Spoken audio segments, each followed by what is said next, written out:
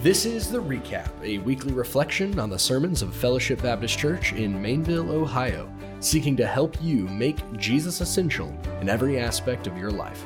I'm your host this week, Ryan Land, and I'm here with the preacher of this week's sermon, Brent Wilson. Brent, welcome back to another week. Thanks, man. Another, an exciting, a very theological week, I think. Very.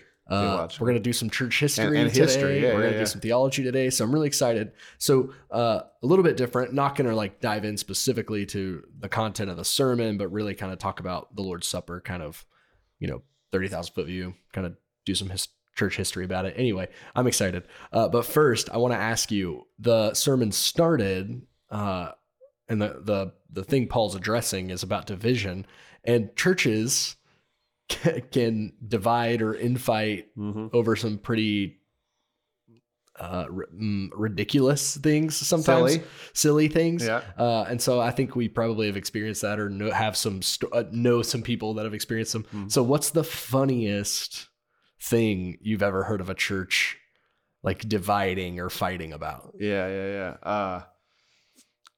It's hard when you put the word funny on it, because it's on the one hand, it's sad. It's super sad. And so, but I think maybe, trivial. What's the most trivial thing? Okay. That helps me. This is actually a local situation I heard of fairly recently. So it's what comes to mind. But there's a church, and someone had made a ornate cloth, dually sort of thing, to lay on the Lord's table. This is appropriate. Relevant. Yeah. Someone thought that was it had become too idolatrous for the church, and so they took it. The pastor removed it, and it caused a big fight, and really actually split the church. 100 people left the church over the use of this dually cloth for the Lord's Supper on the table. That is sad that people left the church over that. But yeah, also a very trivial thing. Mine is somehow even more trivial. Okay. And I don't think the church ever split over it. It was just something that they fought about. But this is not my story. I learned this from a professor in class who told us this story in a pastoral ministry class about, there was this small church that had I'm not joking you. He said a light up bust of Jesus's head. It was a nightlight? Like a nightlight. And it was painted, and it had a light bulb on the inside, and that the previous pastor, every time he went up to preach, he turned it on. No. Yes. Yeah. He turned it on. And the guy gets there, the new guy ggets, and he's like, I'm not doing it. I'm not turning on Jesus. I'm not turning it on. And there's a lot of fighting about it. He tried to first he tried to remove it, and it was a big thing. Yeah. And then he was like, okay, I'll leave it up there, but I'm not going to turn it on. And still people were mad. And so that's awesome. So my next Christmas present for you, Brent, is going to be little nightlight Jesus. Little nightlight Jesus for you to turn on. Click on his head before you. That's weird, man. I know, isn't that so funny? That's weird. Just the mental image of a guy going up to preach, and before he does Mr. Rogers style, turning on a lamp, it's Jesus's head. Ridiculous. So, end of 1 Corinthians 11. Paul talking about the Lord's Supper, and kind of opens the conversation, talking about divisions in the church. So walk us through that a little bit. What are they dividing over? How is that manifesting? You hit on it a little bit in your sermon, but paint the picture for us. So Paul kind of tells us a little bit about it. Basically, you've got, they're meeting in a church, which is a house church, because they don't have any buildings at this point. And as the church is growing, they got to get in bigger homes, and so they're in the richer people's homes meeting, because their rich people's homes are going to be bigger. And the rich people don't have to work, particularly on Sundays, but probably not working at all. And so they're there all day long, eating, drinking, being merry. And then at the end of the day, when the other people, the poor people who've been working all day come, they're hungry while the food's been eating, and the other people are drunk because they've been sipping on wine all day.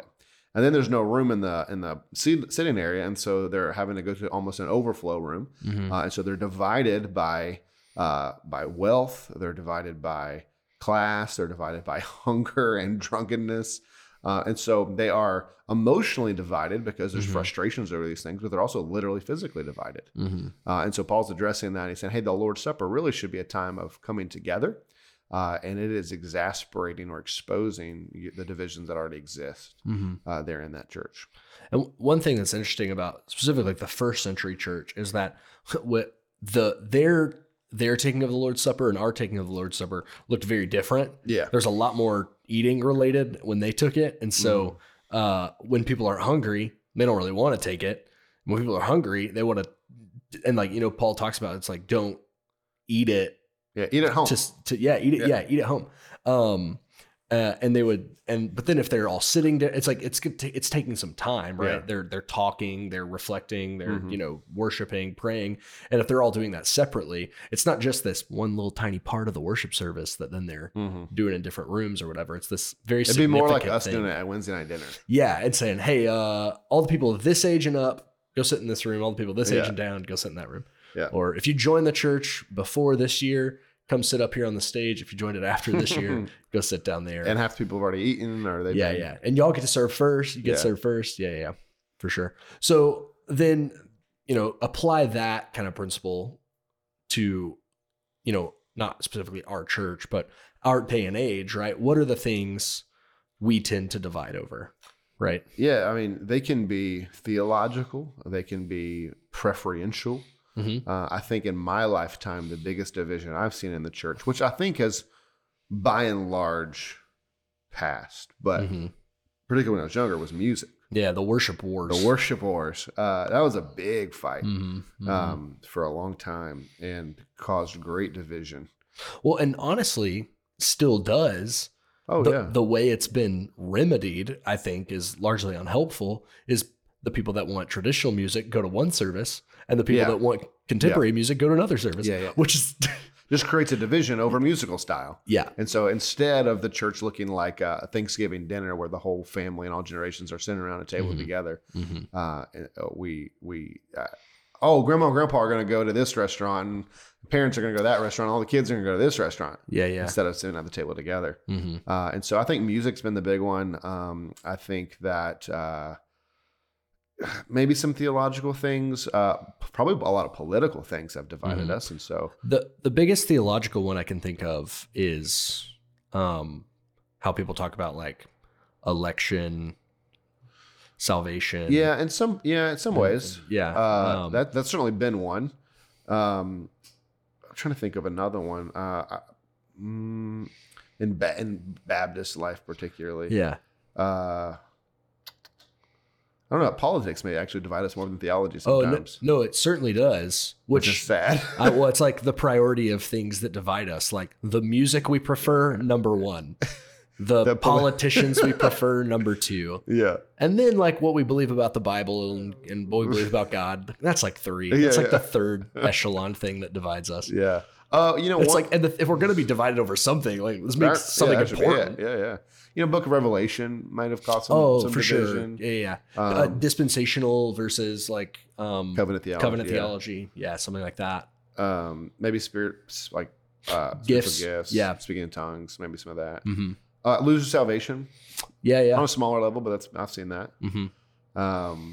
But then also, I think honestly, like a lot of times it's you dug up that plant. My grandfather planted that plant. Yeah. Or, you painted that wall. My grandma painted that wall. You removed that cloth. I know who from the Lord's Supper table. I know who made it. And so, yeah, certainly. And on a small, like, well, I say this, right? But I think experientially it's a little bit different. But it's like one person can get upset by that thing. And then it sort of like seeps into other people. Yeah. I read a thing today that said, there's a stat that says it takes fewer than 10 unhappy people to remove a pastor at a church. Like their unhappiness. God, that's scary. their unhappiness can just be so infectious. Oh yeah. And they can be so it spreads. And they go talk about it, gossip about it. Yeah. I think the one time I can think of that, not really almost happening here, but like there was some chatter was when I first got here, I don't even remember maybe you were here at this point, but we moved the steps. We took the old steps out and put the new little black stage in. Oh, I remember, because I put those out to the dumpster. I remember people being like, I got married on those stairs. Oh, yeah. Which is cool to be nostalgic about. That's not a problem. And no one got upset about it. Right. That's the kind of thing people in some churches do get upset about. Yeah, for sure. So I think politics, particularly, that's 100% true. But also I think racially, and you mentioned this in your, it's just that one, just historically, because of some of the failures of white Christians in the past, black Christians, black believers had to just make their own churches because white Christians didn't want them in their churches or didn't even think they needed to be saved. Or so I think there's a historical problem we're coming up against when you talk about how we're racially divided. And what you said is true. It's like that it's the most segregated hour of the week is the Sunday morning. And so, you get into some of the historical stuff, but there's things that go on in any particular church. And so there's a lot of things that divide us. So what are those things we do divide over? Yeah. Because we do, we have denominations, and we think that's, me and you, we both think that's good. It's good that there are denominations. Yeah. I think we can divide over things that are lost and saved. I use that Titanic illustration. And it's, at the end of the day, if you don't believe or affirm something that is essential to the gospel, and you're not a Christian, we can divide over that. You don't believe in the resurrection of Jesus, the virgin birth, the authority of the Bible, the Trinity, those types of things. We really can't, there's no basis for unity. And then downstream of that a little bit, we can have a level of unity, on a broad scale, but probably not in a local church context. Which, like something like the Gospel Coalition, or we can do missions together. I'm meeting with pastors next week from all over Mainville of different denominations to talk about doing a crisis pregnancy center together. It's that's something we can partner in. But in a local church setting, the fact that one group might want to baptize babies, or have a different view of the Lord's Supper, or want to prophesy and speak in tongues. Those are the kinds of things that's we can't have super great unity, because those are big enough deals that we need to kind of divide over that a little bit. And we're not coming together necessarily at the Lord's table in a local church. So, yeah. And not that there can't be theological disagreement in a church, right? It's we disagree about the book of Revelation. We can disagree about spiritual gifts. On some level, we could disagree about the Lord's Supper. Yeah. There's a range of positions that are acceptable and a range that aren't acceptable. Yeah. Because some are in line with Scripture and others are, pretty clearly out of line with Scripture. Yeah. So, well, then let's talk about first. Before we get to that, let's talk about first. Why do we do the Lord's Supper? What is it for? Yeah. So we have 2 covenant signs in the new covenant. So you think about all covenants typically come with signs. You think of Noah and the flood. God the promised rainbow. The rainbow. Abraham. The sign is circumcision. And so in the New Testament, the covenant sign is baptism and the Lord's Supper. So you have the entry sign into the covenant, baptism, and the continual sign of the covenant, the Lord's Supper. And so it is a continual reminder of this covenant God has made with us. Just like every time we see the rainbow in the sky, it is a reminder that God won't destroy the world again. Every time we look at our wedding ring, we're reminded of the commitment and the covenant we've made with a wife or spouse. And every time we take the Lord's Supper, we're reminded that to enact this covenant, Christ's body had to be broken and his blood had to be poured out for the remission of sin. And so that's why we do it. We're commanded to do it. It's a covenant sign. And I think we'll get to this later, but I think something a little special is going on in it as we take it. And so, I think it's important. Yeah. And so, you talked about it being a proclamation, right? Of what God has done, what he's continuing to do. So unpack that a little bit. What is it a proclamation of? When we are sitting there, holding our elements and we're reflecting, right? What what should we be thinking about in terms of what this proclaims? Yeah. So often when we think of proclamation, we think of someone speaking words, and this is a proclamation of symbols. And so it is literally, Paul says, we as we take this, we proclaim the Lord's death until he comes. And so it's obviously centered around his death. And so we're when we are taking it, we're reflecting on, I think, one, the necessity of the death of Christ. The night before Jesus was betrayed, he did this, looking forward to this, because this is the only way salvation could be accomplished. If it could be accomplished another way, in the Garden of Gethsemane, Jesus wouldn't have said, Father, if there's another way, let this cup pass from me. Yeah. And so this is the only way. And so we're talking about, we think of Christ had to die for me because I'm a sinner. It proclaims salvation is for me, right? The bread, his body was broken for you, not just for your neighbor, not just for those people over there, but for you specifically and personally. And so I think this meal is for me. I think we're looking forward as well to, as often, take this until the Lord returns. Yeah. And so, we're looking forward to Christ's victory and the culmination and fulfillment of what this death has meant, and how I talked about this already, not yet, that Christ has victory, but his victory is coming in full. And so we experience it in part now, but in full later. And so we are looking forward to the culmination of this victory on the cross. And then I think it also just reminds us of our unity, that we, I wish we could take it with one loaf, right? And come break it off, because we need a pretty big loaf. Big old loaf. But because it does communicate we're one body, and one body who are all sinners, who are all saved by grace. And so it should humble all of us and unify all of us and cross those dividing lines, whether it's white, black, Republican, Democrat, or whatever, Ohio State, Michigan fans. Yeah. And so it should bring this unity, because we're all in the same boat. And this is the most important thing. Yeah. I like that, you pointed out, it's got this personal, element, right? It's like Christ died for me, but then it's also got this connecting element, right? But Christ didn't just die for me. He died for that person who's taking the supper and that person who's participating in the supper. And so I think that's really helpful when we take it, right? Sometimes I think there's this sense, I think we sometimes are good at the individual part. Like we're like, oh yes, this is a reminder for me. I think a lot of times it's hard for us to be like, oh, but this is also a reminder that I am bought and paid for just as they are, right? And so it unites us to them. So it's a proclamation, the necessity of Christ's death, our unity, but then also it's a participation, right? And so talk about that a little bit before we get into what that means. Yeah. So if you go back to chapter 10, verse 16, he says, the cup of blessing that we bless, is it not a participation in the blood of Christ? The bread that we break, is it not a participation in the body of Christ? The word participation, it really means fellowship. Yeah. And sorry if I can interrupt you real quick. Right before that, at the end of what I preached on a couple weeks ago, he talks about are the priests not participating in the meal when he's talking about the Israelite, the Jewish priests in the tabernacle, and he's relating it to eating the meat sacrificed to idols. Right. Saying that this meal, if the Jewish priests participate in it, they're participating with God. And the temple meals, if the priests are doing it as a participation, they're actually participating with demons.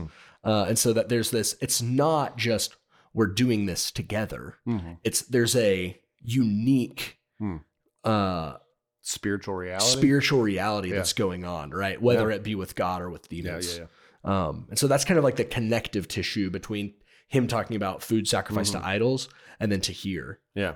And so this fellowshipping, so the cup of blessing that we bless, is it not a fellowship with the blood of Christ? It's not this mingling, this intertwining with the blood of Christ and with the body of Christ. And so, so what does that mean? If you think about John's gospel, when Jesus is preaching and teaching, and there's all these crowds, he says, unless you eat my flesh and drink my blood, you have no part with me. People have interpreted that in different ways. In the Lord's Supper, it's like, so when we take the bread, we feast on the flesh of Christ, on the body of Christ. When we take the wine, we take his blood. And so there have been really 4 predominant historical views over the centuries about this, and I think it'd be helpful for us to walk through them. So first, you have the Catholic view. So Don't really know off the top of my head where this starts, Mm-hmm. but early on in Christendom, this kind of idea starts all the way up until the Protestant Reformation. And the Catholics believed in what's called transubstantiation, trans being transform. And so when the priest comes and blesses the bread and the wine, they believe that it literally transforms by the blessing of the priest into the physical, real body and blood of Jesus. And so when you take it, you are eating the flesh of Christ. And so therefore you have a part with him. You are taking salvation into you. And if you've ever been to a Catholic church, you'll see that when they're done, the priest drinks all of the wine that's left over because the blood of Christ cannot be wasted. And so it is not a symbol in the slightest. It is salvation that you take into you. Yeah. Often in Catholic churches, you'll see the pulpit off to the side and the table in the middle, because salvation is not found in the word as much as it is found in the table, Yeah. in the Lord's table. And so the most important thing about that one is like that there's one major difference from the Catholic view than from the other ones we're going to go through. And that's the salvific aspect of it. Yeah. Right. There's so none of the other positions believe there's anything salvific about the Lord's Supper, but like going on to like the Lutheran view. So, you've got the Catholic view as a majority, of all of Christendom until the Protestant Reformation. And then Lutherans' view, this is one of the things he challenges during the Reformation. So, and he still argues for a presence. Yeah. Real presence is what he calls it. Yeah. So this is late 1500s, early 1600s. He calls it, so the theological term is consubstantiation. Not transubstantiation, but so it's not transforming into the body and blood of Christ. It just is it. So he doesn't, and Luther's big problem was the priesthood. He didn't think the priests were magical or special or endowed by God with whatever, that they could come and bless it and somehow transform it into that. He just said, no, it is that. Which is weird. I don't know what differentiates for Luther bread from other bread, and is all bread the body of, And it's interesting. It's like when we talk about, and theologians even within these camps would disagree on this, is like, what does it mean that it's the presence, right? It is like the presence of the body of Christ, right? Like they would define that differently. Because what neither of them are saying is that on a subatomic level, like it is physically the body of Christ. Like certainly modern people are not saying that. But that's an interesting thing to go back and read, because modern people, I think, would see that and go, yeah, of course not. It's not flesh. But I don't know that. I mean, I think they had a very more spiritual view of the world. Everything was spiritual in a sense. It's the reason you drilled holes in people's heads to get the demons out, because they had a headache. And so Luther really did believe that the presence of the body of Christ was manifest in the bread. It's not that the bread transformed into literal flesh, but that somehow, spiritually speaking, and the reason I want to emphasize this is because Calvin's view, we're going to talk about next, is more spiritual in a sense. And so Luther really did believe it was the presence of Christ physically somehow. Not transformed, not actual flesh, but somehow it was the body of Christ that you ate upon his flesh. And not as much as the Catholics that salvation was bound in there, but for Luther a little bit was, salvation is made real to you as you continue to take it. Yeah. He definitely believes in justification by faith alone. But the supper's a big just deal. not as much as us. Yeah. So you get from Luther, so you've got the Catholic view, which has been the dominant view for, not from the early church. I think this is probably a later, like probably a medieval development. Yeah. But let's say 1,000 years. This is the predominant view. And then you've got Luther challenging the view. And then, just very quickly after Luther comes Calvin, and his view is very different. Yeah, and the reason for this is because before Luther nails his 95 Theses to the wall and challenges the Catholic Church, nobody would challenge the Catholic Church. Nobody, really could read the Bible, because nobody could read Latin. Only a few people could. But Luther doing this inspires this ripple effect of change and challenge, which gets us to where we are today. Mm-hmm. But Calvin comes along and he challenges even Luther's view, and he says, "No, man, this bread and wine are not the presence of Jesus. It's not literally flesh or anything like that." But Calvin says that as we take it by faith, and that's really important for Calvin, that as we take it by faith, and so an unbeliever might take it and it'd be different. So Calvin says that this is by faith. It is a means of grace whereby the presence of God is brought into us in a very mystical, spiritual, real way.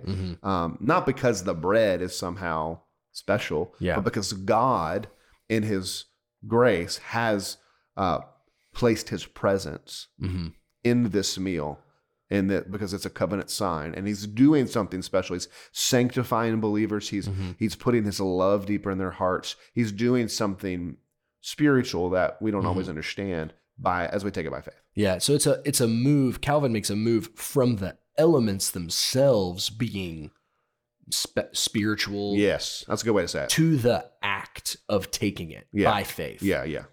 Being the sanctifying, right? Like the reminder, it's not the bread and the wine. It's the act of eating the bread and the wine by faith.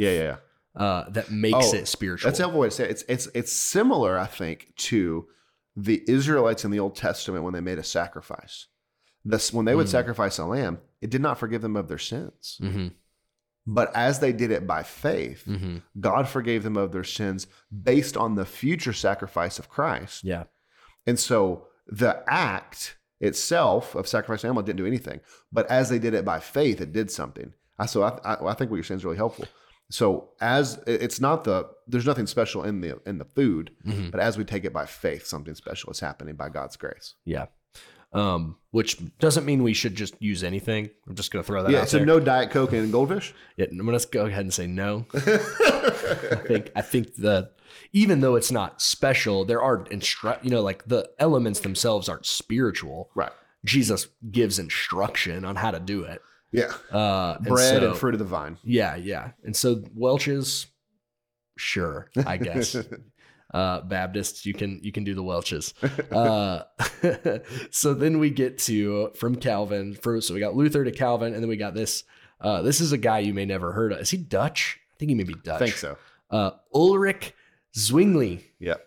And his position is the traditional historic Baptist position on the Lord's Supper, correct? Am I wrong in that? Both of these, Calvin's and Zwingli's view, Baptists have held to both of them. Okay. But in more recent history, Baptists have more identified with Zwingli's view. I just think maybe sometimes if you do some reading, Zwingli's view is called the Baptist view. Yeah. Okay. Yeah. Probably. But what's Ulrich Zwingli? Yeah. So Ulrich Zwingli, comes out and he says, "Y'all are all wrong." He says it is but a mere symbol. It is there's nothing spiritual happening. It is a physical reminder of a spiritual reality. It's a physical reminder. It's merely physical. It's a symbol, physical symbol.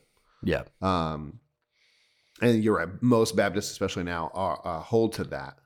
That might be changing now, but like I was saying, the past 50, 100 years, most Baptists were holding to that. Yeah. And it's not like theological liberalism. It's not heresy. No. Right? It's like people we know and respect. Yeah, it's a totally fair position. Yeah. Most people in our church probably hold this position. I probably tend to hold more to Calvin's position. But this is one of those examples that you can hold to either one of them in our church. Yeah. And no big deal.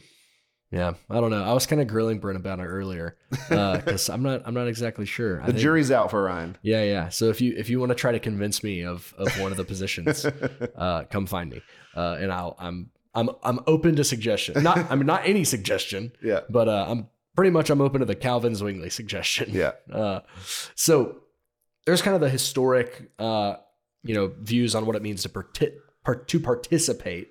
Right. Yeah. Are we actually eating his flesh? Are we just reminding ourselves of his flesh? Are we? And it's interesting. People today will talk about denominations. We shouldn't have denominations, right? We should all just be one.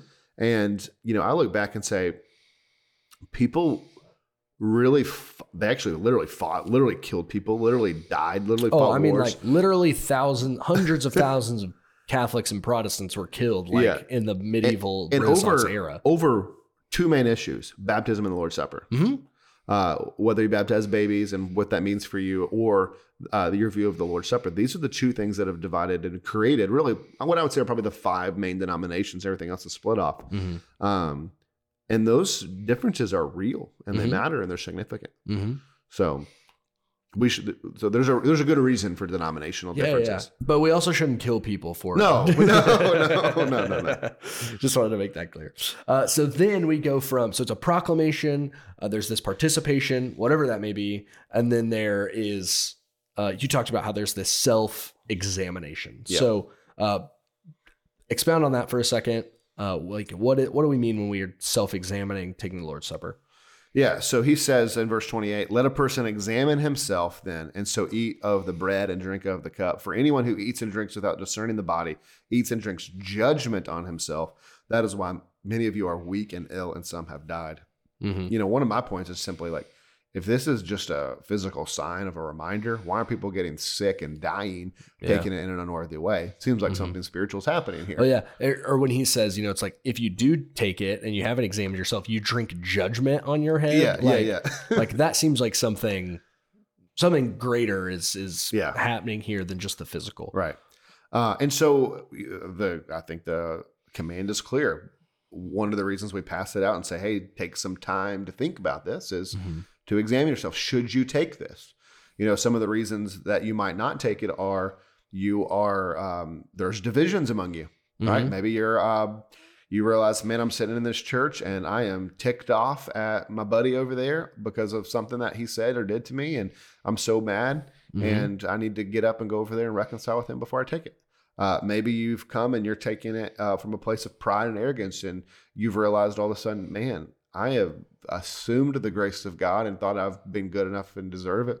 And really, I'm being convicted of my sin, and I've not come to take this in a humble manner. And so I need to back off. Or I think also it's like, man, I'm living an unrepentant, willful sin. I'm living with my boyfriend or girlfriend. I am sleeping with my boyfriend or girlfriend. I am addicted to pornography. I am actively stealing from the till at my work. Whatever the case may be, it's like, and I'm convinced it's not sin, or I'm at least, I don't care. Yeah, like I know it's sin. I'm just gonna do it anyway. Yeah. And so, I read it. People say it this way. It's like, you can't come to the Lord's Supper saying thank you for the cross while also yelling crucify him. Those two things are at odds with one another. And so if you are holding to the one where you're trampling on the cross, don't come in gratitude for it. Go deal with that first. And that's not to say, and this is what I didn't want people to hear, that's not to say it's like, man, if you sinned this week and you can think about your sin. I used to think this, like when I was younger, this used to be my view. It's like if you sin this week, it doesn't mean that it's not for you. Like, no, it actually is. This meal's for sinners. I like that. So you didn't want to do the Scottish. No, I did. That Scottish story I told was like, take it, lassie, it's for sinners. And people came up to me and they were like, we got to get Brent to preach the whole sermon. Yeah, in his Scottish accent. That's so funny. Someone said, I don't know what's better, Brent's redneck voice or his Scottish voice. People are in love for the Scottish. Well, I'm glad. That's, I'm here for the people. But yeah, it's for sinners, and so sinners should take it. It is for those who are willfully, unrepentantly, they're not grieved over, they're not fighting their sin. That is where it's a problem, because you are cursing the cross while also trying to praise it. Yeah. So examine yourself. And if there's division, if there's no humility, if there's willful sin in your life, then it's like, maybe you should take, it doesn't mean that you're not a believer. Maybe you just need to not take this right now, unless you drink judgment on yourself. And then, but if you are an unbeliever, don't take it. Yeah. Right. Oh yeah. If you're an unbeliever, definitely don't take it. Yeah. And so the church I used to go to, we took the Lord's Supper every week, and what the pastor would always say was, he would draw the lines around the table, who can come, who can't come. And he would say, and if you're here and you don't know Jesus, you've not made him your king, we would ask that you not take this meal and instead you take Christ. Yeah. And that's what that's what we would want as a church, is to say like, hey, this is not a time to exclude you. Mm-hmm. This is a time to say like, hey, you've got to take a step before you can get here. Before you can join us right at the table.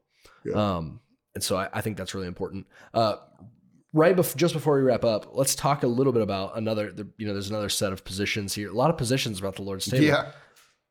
But who can partake of the Lord's Supper? Yeah. So churches have looked over the centuries at this examination and said, okay, well, we are responsible in a sense as to who takes this meal. We and I agree. Like, we should do our due diligence, right? Like, you do a good job of this every time we do it, drawing clear lines over who this is available to or not. Because if we actually believe that people who take it without self-examination would take it with a wrong posture, unbeliever takes it. If we actually believe that they drink God's judgment upon their head, that's a big deal. And so we need to do our due diligence about protecting people. And they can't just be taking it in ignorance. Right. So the way that churches have. Yeah. So there's three main positions. That they, and the phrase is how they fence the table. So how they put a fence around the Lord's table to prevent particular people or people in particular lifestyles from taking it. So the most intense position is the closed position. And I would say, unless you're a member of our church in good standing, you cannot take it. And so church, historical Baptist position? I think I think it's cross-denominational, but Baptists certainly have held to this.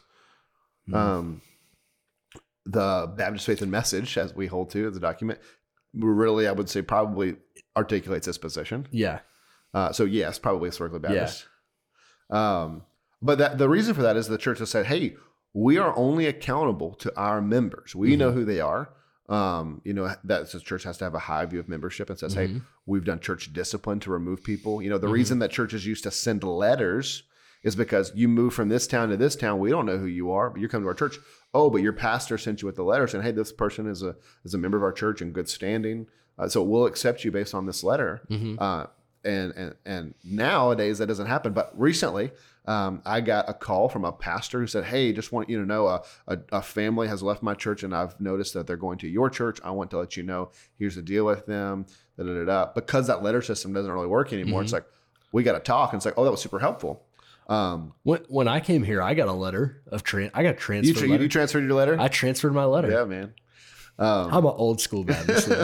You're an old soul. And so that closed position says, hey, church is over. We're going to dismiss all the guests out. If you're a member of our church, we know who you are. We know you're in good standing. We know you're not under church discipline for some unrepentant sin. So then we'll take the Lord's Supper together.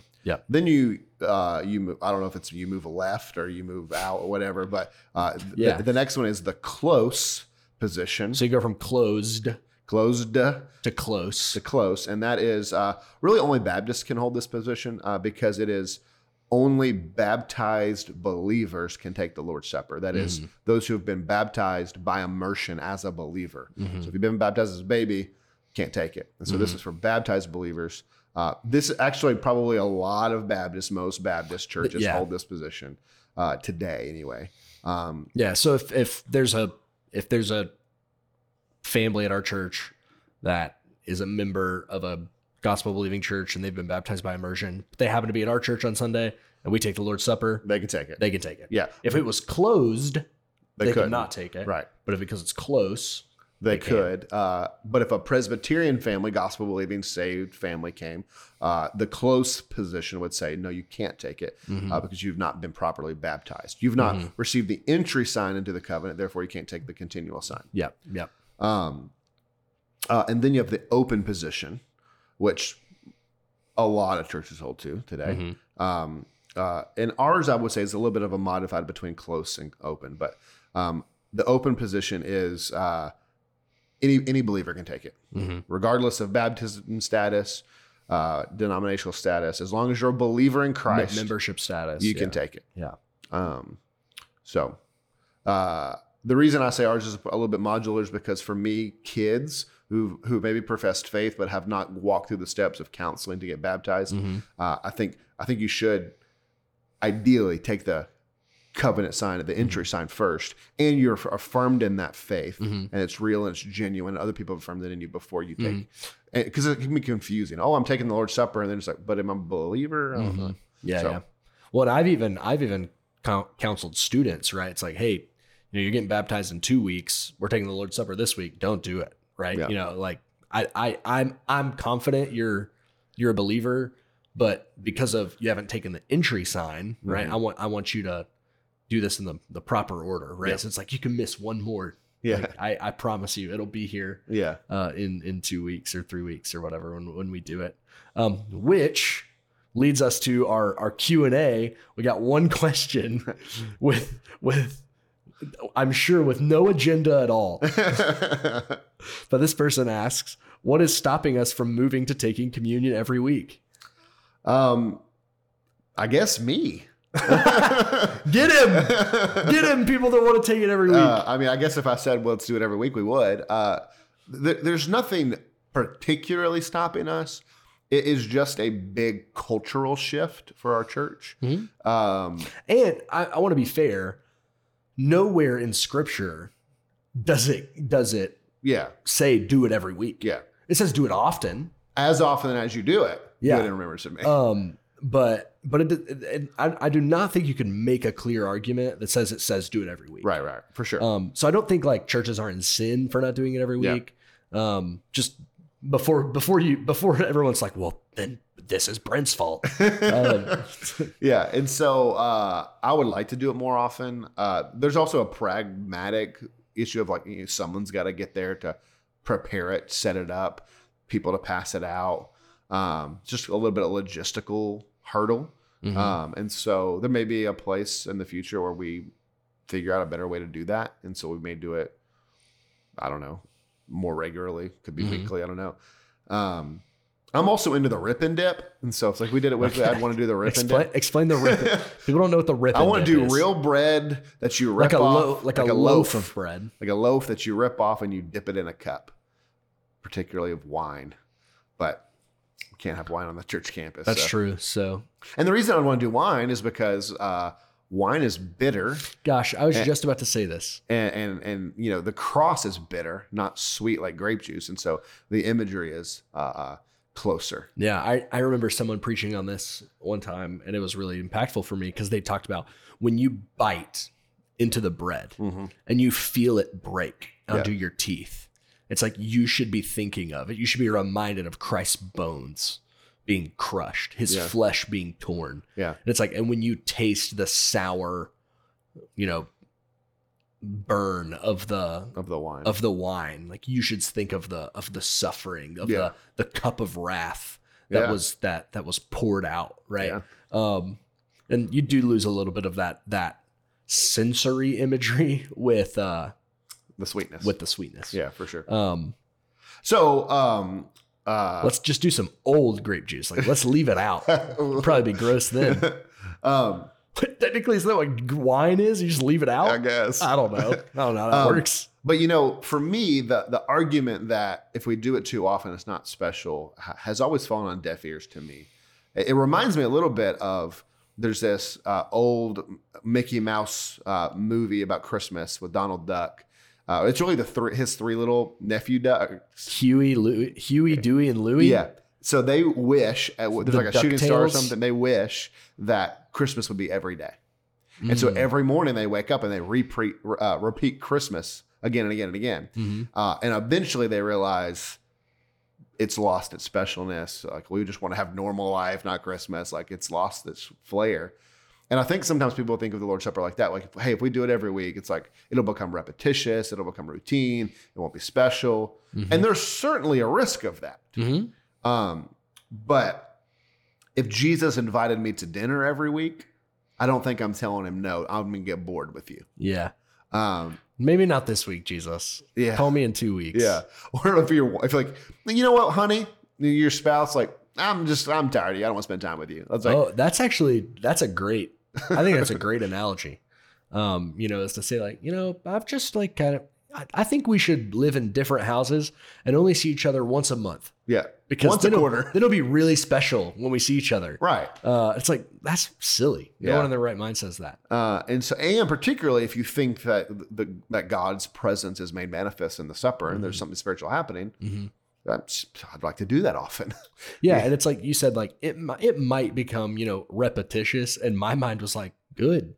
Like we should want to repeat that. Yeah. It's like preaching the gospel message to ourselves and not just hearing it, but it's like we experience it, we feel it. Well, and that's a good point too. It's like, what if we said, you know what, Brent, give some motivational talks, but only get to the gospel once every quarter.